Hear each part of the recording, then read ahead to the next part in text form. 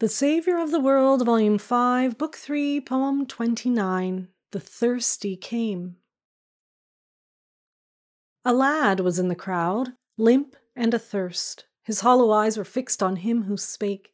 Of all the words he'd heard, this was the first invited him of life to come and take. Ne'er stepping from his place, he came and drank. Lo, life was in the stream, pellucid through him sank. A weary man was there, who toiled to get, with heavy labour, meat for his and him. So dry he was, so flagging, all things let and hindered the poor man. His eyes were dim for very dearth of joy.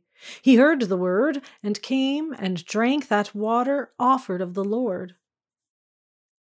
And there an aged man, ah, well might he, athirst through all his days, lie down and die, parched and unsatisfied.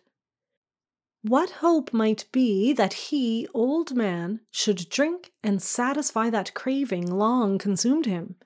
Come to me, saith one. Unseen he came, and filled his soul with glee.